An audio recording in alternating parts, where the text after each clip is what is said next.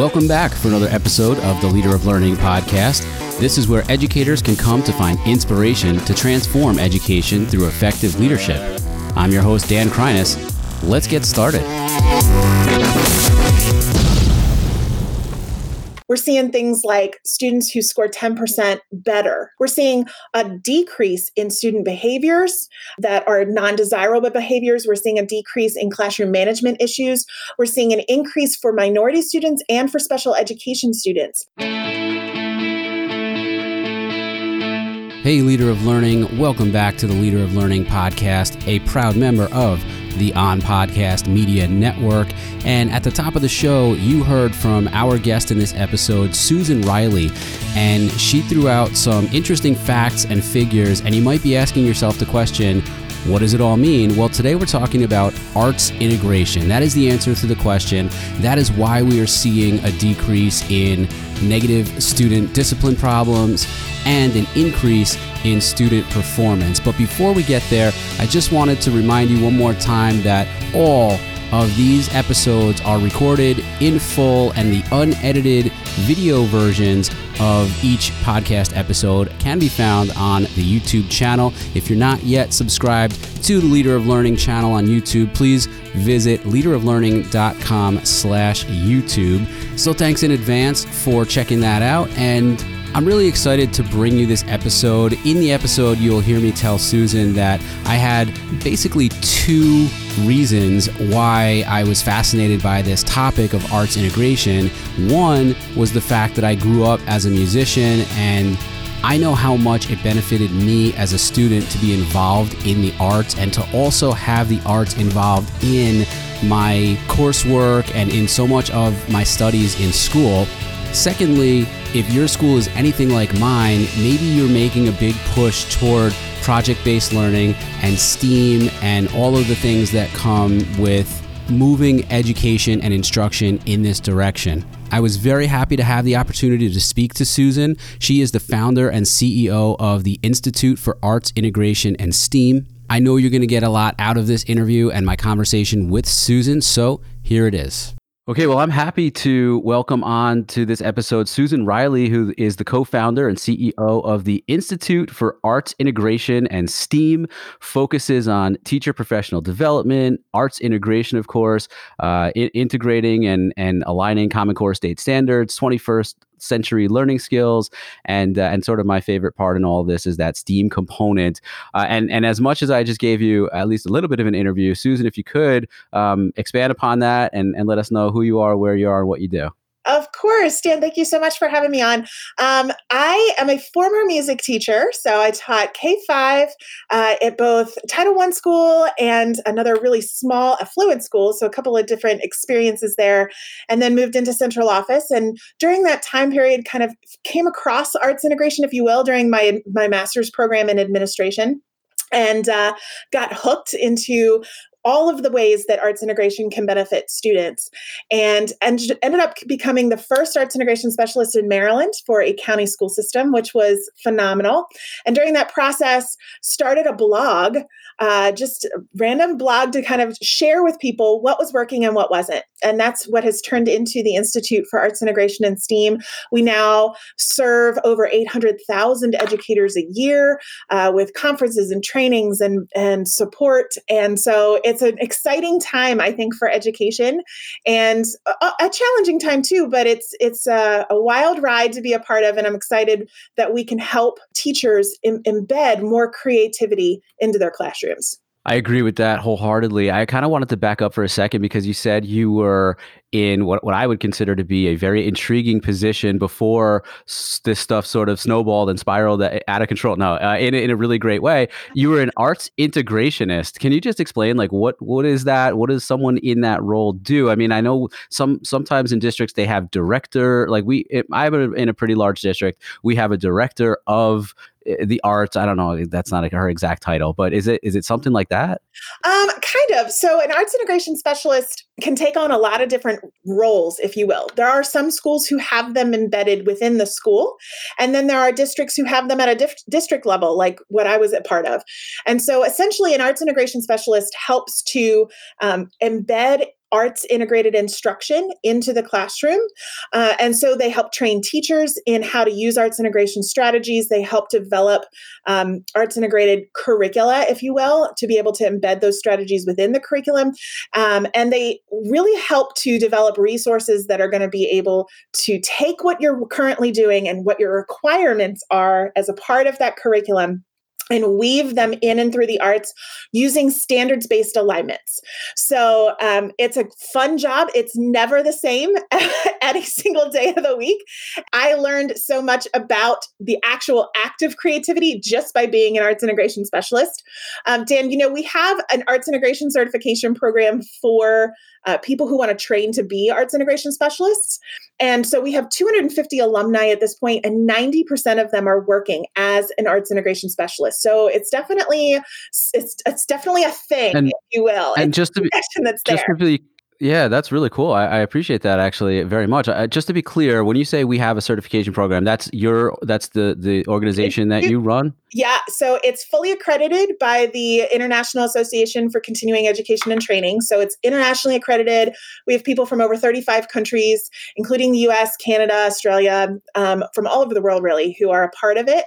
And so, yeah, this is our 4th year offering that program. And it's just been phenomenal to watch what these people are able to do. That's really awesome. I'm fascinated actually in a couple of ways. And I'm going to, in full transparency for my audience, we were sort of set up on what my friend Brad Schreffler, who is another podcaster, calls like a podcasting blind date. But I excitedly accepted because, and I'll tell you why, for 2 reasons. One, I am a musician and I grew up playing music. I went to college for music. Technically, I'm certified to teach music in the state of New York. I've never used it. I've not actually taught under that certification, but I have it. And I'm also fascinated and excited to talk to you because, and I just mentioned this on my most recent episode that came out with George Valenzuela, who is really for all intents and purposes, a STEAM specialist and project-based learning. And one of the things I talked to him about was that my school is actually going to a STEAM model. We're going to become a STEAM K-8 STEAM school in another 2 school years. And clearly, arts integration is a big part of that. I'm on a team that is working toward piloting some of this project-based learning. And one of the things that has come up from an arts teacher is how involved that teacher feels like they need to be in the whole process. And I don't think anyone denies that, but just as a reminder about like, hey, the A in STEAM is arts, and we need the art, the music, performing arts, fine arts teachers to be involved in that. So I guess I was just wondering if you could weigh in on just, first of all, like how important that is in the mix, in the fold of education and the way that education is moving. Mm-hmm.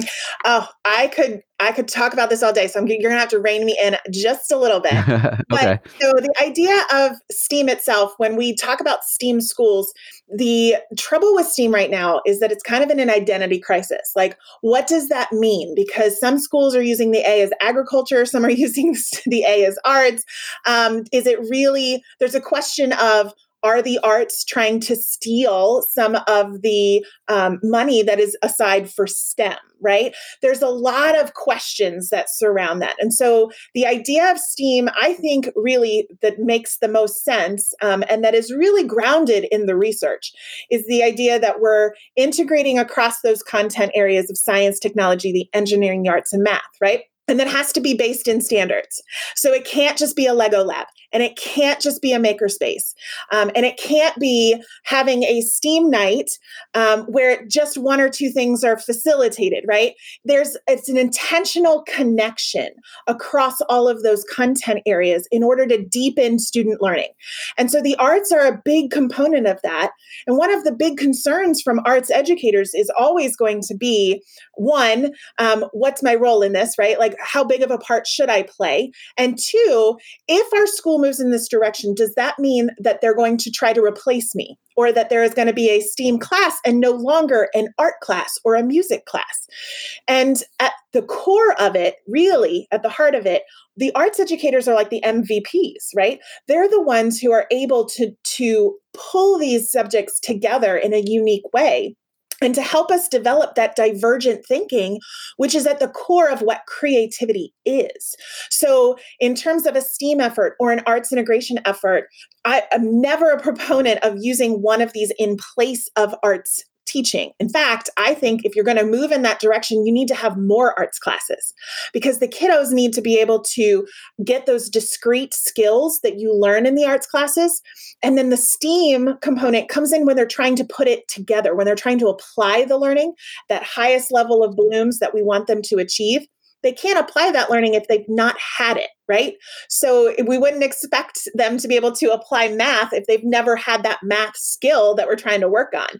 And the same is true for the arts. So I have a question based on something that you just said. I guess I'm wondering, ideally, I know, well, all right, maybe not. Ideally, you've already said that you want more arts classes, but realistically speaking, school budgets and politics, you know how it goes.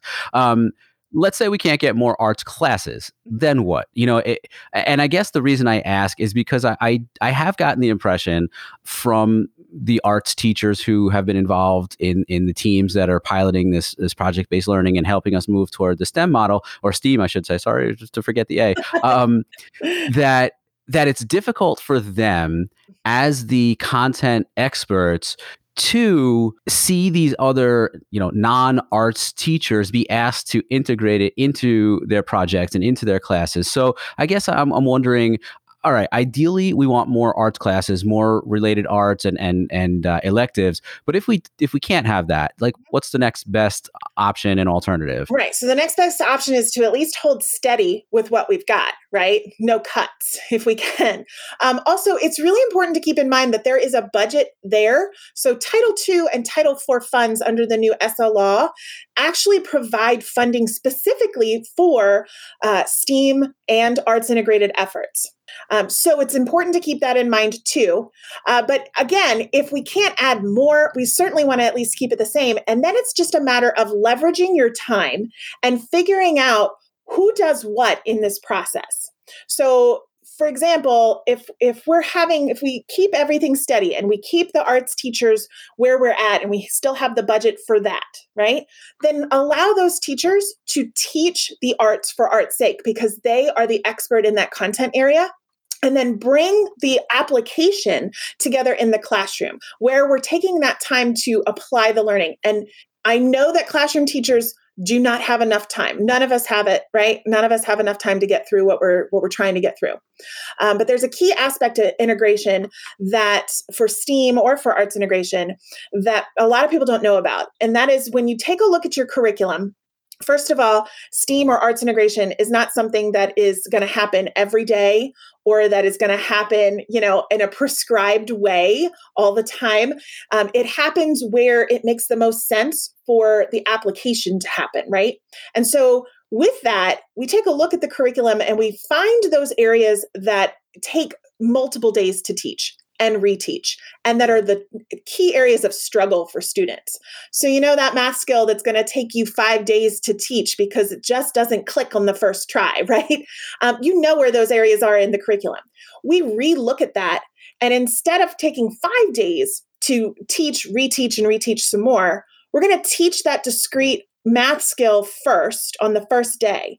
And then we're going to look at taking out 2 or 3 of those reteach days and substituting in a STEAM or an arts integration lesson that allows those students to apply what they've learned in the math class and the arts class in a new way. Because what that will do is it will cement the learning that the students have done, and it will allow them to go beyond it. It will allow them to extend it. So that's where the integration happens. And when you're tight on a budget and you can't add anymore, you don't need any more money. That's just a matter of re-looking at what you're currently doing and just substituting in something that would make more sense.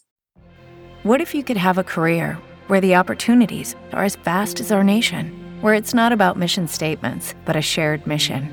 At U.S. Customs and Border Protection, we go beyond to protect more than borders. From ship to shore, air to ground, cities to local communities, CBP agents and officers are keeping people safe.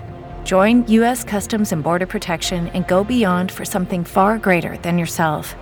Learn more at cbp.gov/careers. With Lucky Land Slots, you can get lucky just about anywhere. Dearly beloved, we are gathered here today to... Has anyone seen the bride and groom? Sorry, we're here. We were getting lucky in the limo and we lost track of time. No, Lucky Land Casino, with cash prizes that add up quicker than a guest registry. In that case, I pronounce you lucky. Play for free at LuckyLandSlots.com. Daily bonuses are waiting. No purchase necessary. Void where prohibited by law. 18+. Terms and conditions apply. See website for details. That's awesome, and I'm really grateful for the way that you explained that integration piece in terms of how to work with what you got, basically. And one of the things you said I think was a nice segue too, because I've been dying to ask you this question, and I feel like I'm setting you up a little bit, maybe for an alley-oop, but talk to me about how much arts, whether it be acting and singing and music in general, helps students in content areas that are not arts. If they're not in an elective area taking band or chorus or orchestra or art or whatever other classes they're able to take, they're in a math class or they're in an ELA, social studies. How is that still helping them? So there's a ton of research out there that will go into the specifics of this. But essentially, when we see teachers use arts integration and STEAM authentically, we're seeing things like students who score 10% better on any kind of variety of tests that they're looking at for those discrete skills. We're seeing a decrease in student behaviors that are non-desirable behaviors. We're seeing a decrease in classroom management issues. We're seeing an increase for minority students and for special education students who are working in and through the arts in their classrooms. So there's a variety of benefits for actually integrating the arts. The sticking point comes when we're looking at time and the capacity of the teachers who are trying to implement it, because it's scary, right? Especially, and we all know people who are a little nervous. They're like, I can't sing in a bucket. I can't draw anything but a stick figure. And so how am I going to do this with my students, right? Because teachers have this feeling like they have to be the experts in the classroom, when instead they can be the facilitators. And you can step back just a minute and give the framework for students to allow them to become the experts. And I'm a big believer that everybody's creative, and research supports that too, that creativity is embedded on our DNA.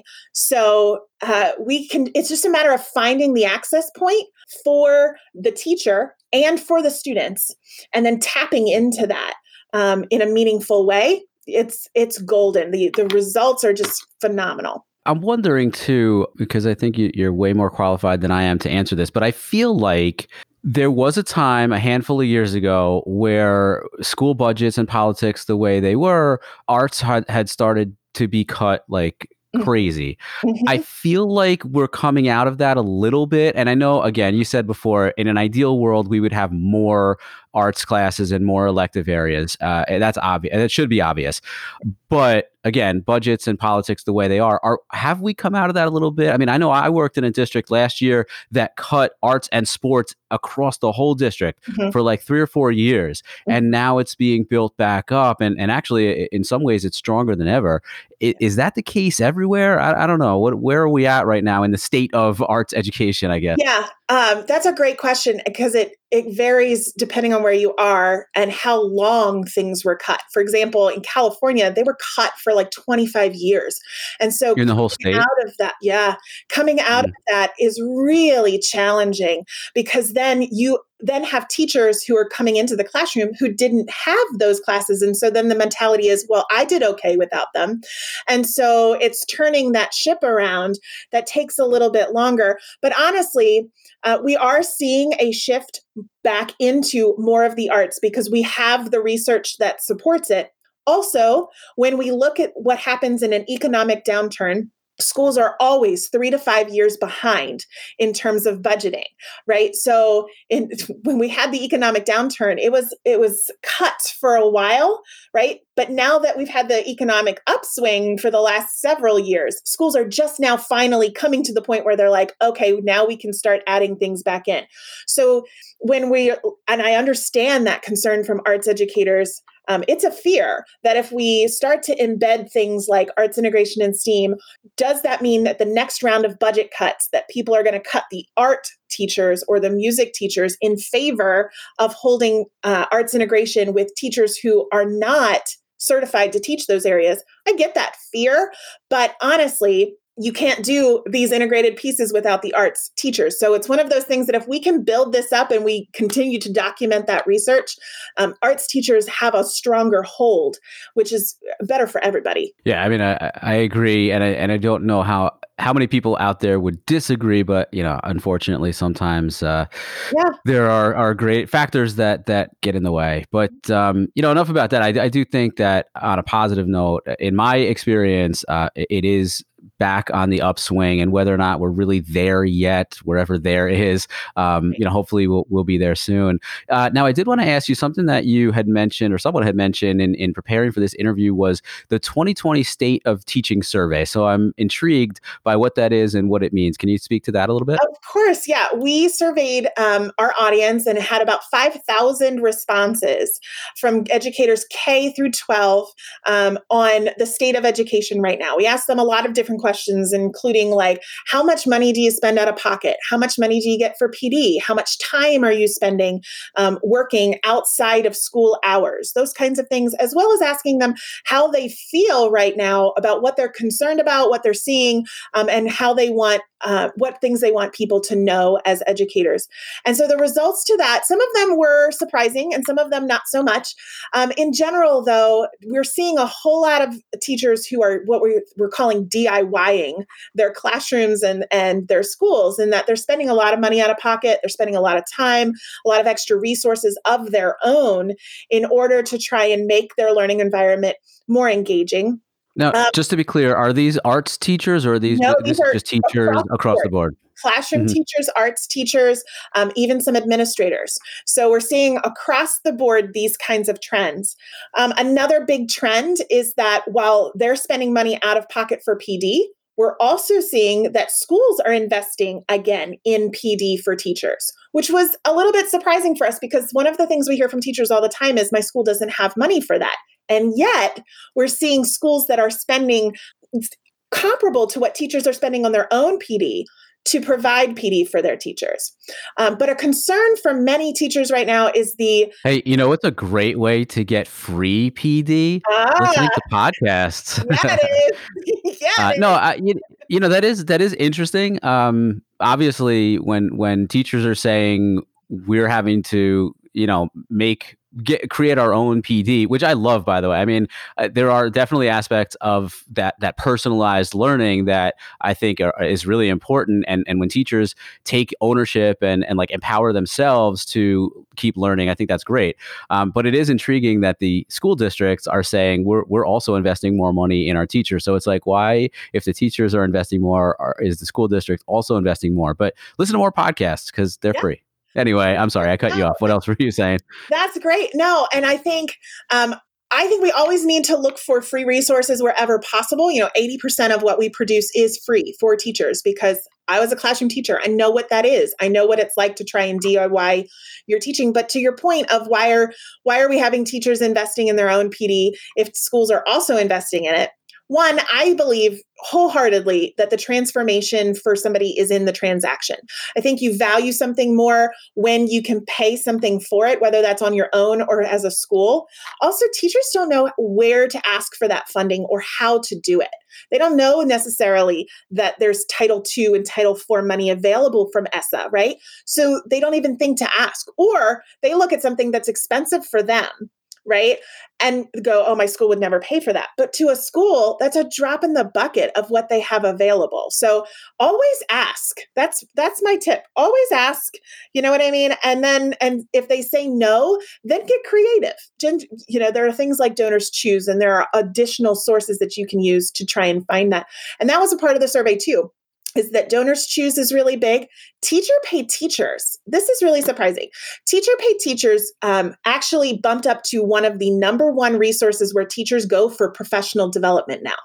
That last year, it was YouTube and Facebook and Pinterest, and then teacher pay teachers. This year, there's a big shift that teachers actually are now moving over to TPT, to trusting other teachers to provide them with PD that it matters to them, which I thought was interesting. And then the other thing that was really interesting about that survey for us is the concern about technology with students and what that's doing for students as well as against students, having all of that technology at their fingertips and not being able to relate interpersonally with each other.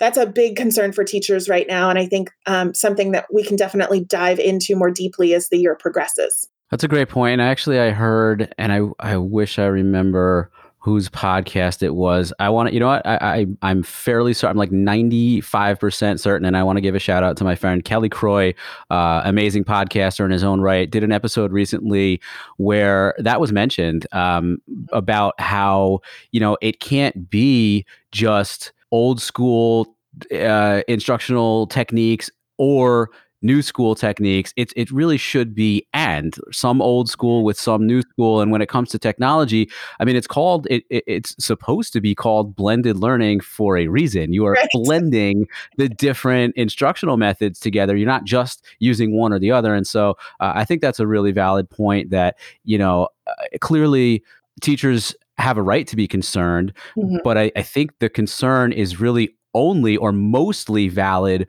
when it's one or the other. I feel like if there is that, for lack of a better term, that integration, that combination of old school, new school, low tech, high tech, I think that's when you're more at ease. Teachers feel like, yeah, you know what, we're getting this now. And I don't want to, I guess just to bring the conversation back to the arts too, that goes for the arts too, and for lack of a better term, teaching the whole child, which is something that is mentioned more and more over the last couple of years and continues to be. So I think that's so much of what this conversation has been about. As we start to wrap up a little bit, what haven't I asked you about in terms of your organization, your work, your experience that you'd want to share with our audience? Well, the Institute for Arts Integration and STEAM is really there for any educator who is looking to integrate the arts and needs some really practical, relevant ways to do it. One of the things that I'm a big proponent of is making sure that whatever you walk away with is something that you can implement right away. It's not something you just curate and stick in a file for someday. It's not something that's high-level theory and you really don't understand how to put it into practice. And so one of our goals is that no matter what you consume on that site, whether it's one of our free resources or if it's in the online membership community or whatever it is, that you walk away with something that you can implement immediately the next day in your classroom. That's really important to me. And I think that's something that we see as a trend across education right now. I think it's something that teachers, obviously it was in that survey, I think that comes up to the surface, is that teachers are looking for things that are relevant and that aren't just, theory and things that we have to try to think about, but are actually things that we can take and use with our kids. I think that's important. Yeah. So if I were a classroom teacher or even someone like me who's in a leadership or a coaching role or an administrative role, I go to the Institute for Arts Integration and I'm looking for resources. I want to get better at integrating the arts in my own class, or I'm moving toward, more of educating the whole child. Like, what do I find, so that people aren't searching for just anything when they get there? Yeah, for sure. So I would actually recommend starting in our library to make sure that this is something that that really aligns with your educational philosophy, because I believe that everybody has one that's unique to themselves.